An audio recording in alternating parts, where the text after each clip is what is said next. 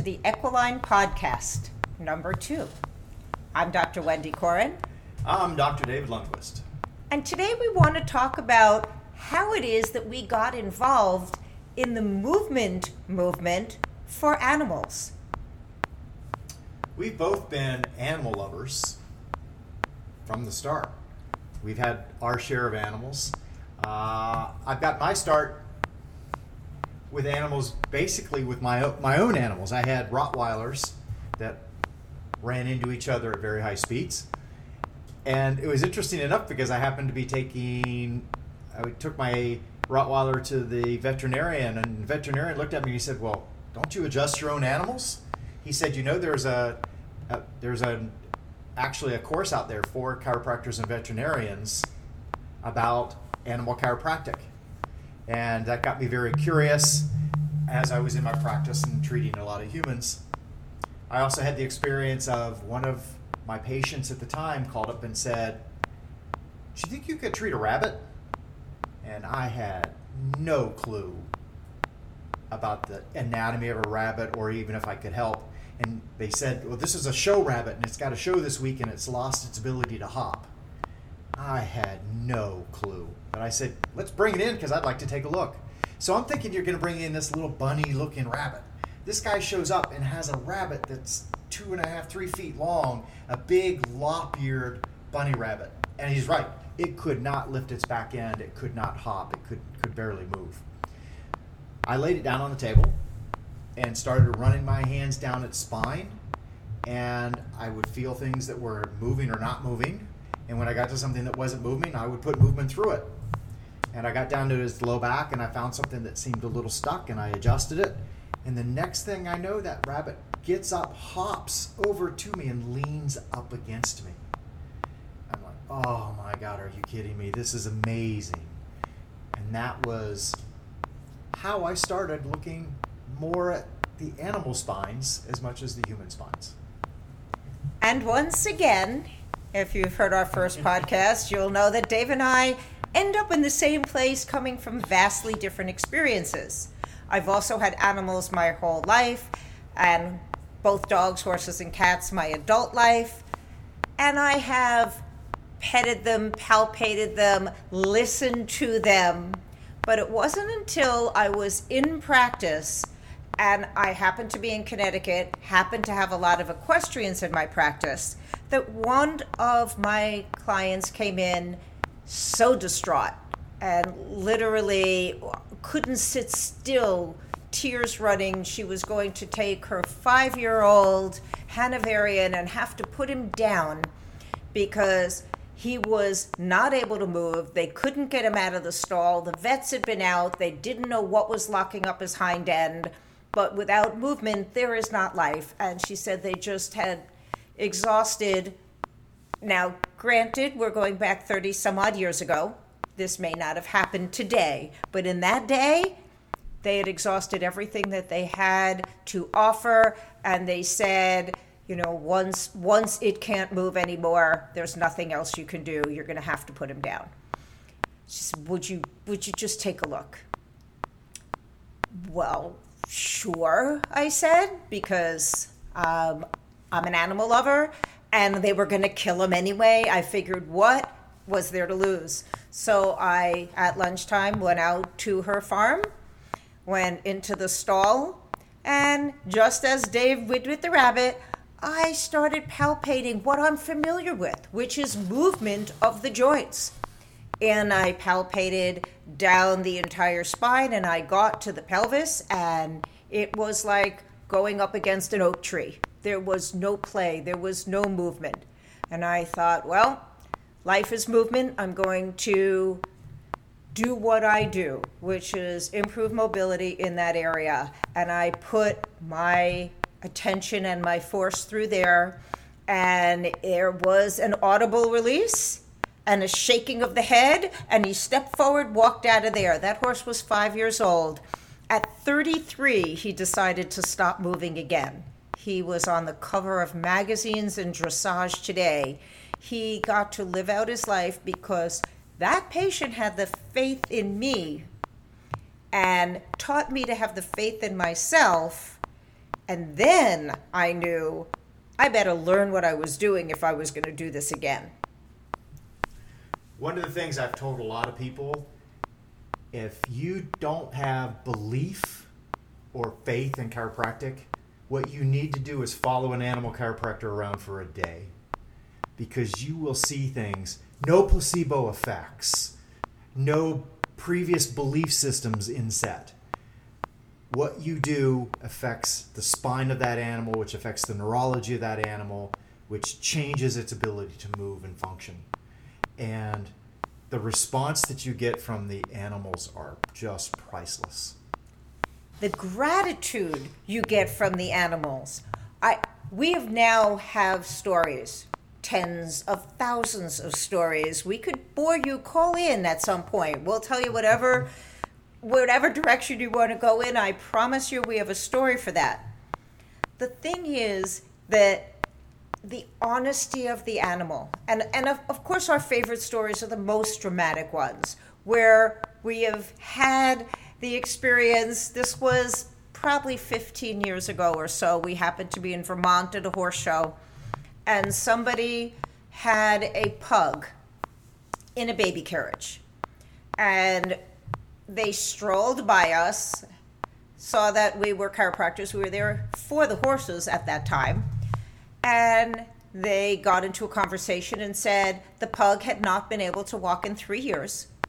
They rolled it in a baby carriage. When she whined, they knew she had to go to the bathroom. They would take her out of the baby carriage and let her do what she needed to do and put her back in the baby carriage. And that was her life.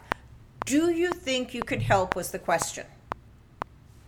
And the only honest answer ever is, let's see. I don't know. I don't know if the nervous system has been irreparably damaged or if this is something in between. But we can put our hands on. By this time, we'd already taken anatomy and physiology and taken animal chiropractic classes and done certifications. So I was definitely in a better mind space than back in 1982. So Dave and I both worked on this dog. It's, pugs are little. And so there wasn't a lot of space to move. As soon as he got to that lumbar spine, it was swollen, it was tight, it was painful, and put a little bit of movement into there. And the woman said, how long before, we can only anticipate the rest of the question as, will it take to know if it works? Because the pug jumped out of the baby carriage and ran straight into the ring where someone was on course. So, chaos ensued.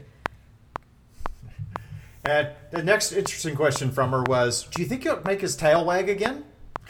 Or curl again? Curl again. Curl again. Do you think he'll make his tail curl again?